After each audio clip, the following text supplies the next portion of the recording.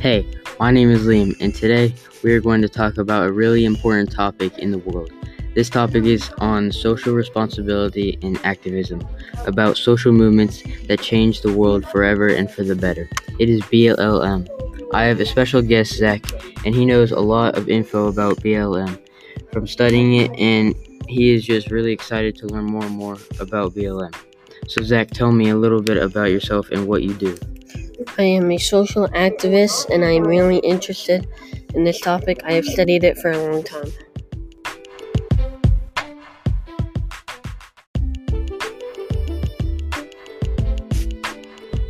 Alright, so Zach, when did BLM start?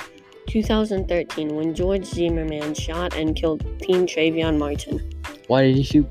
He said he felt threatened and he charged him when he didn't do anything to him.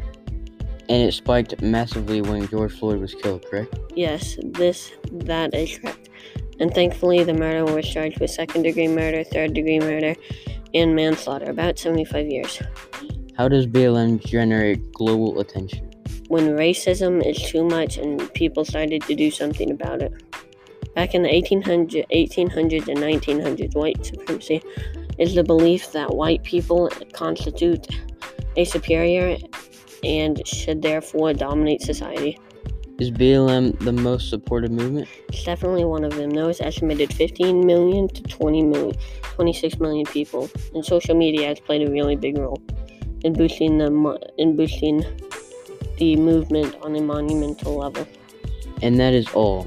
Thank you for your time. Have a good day. See you next time.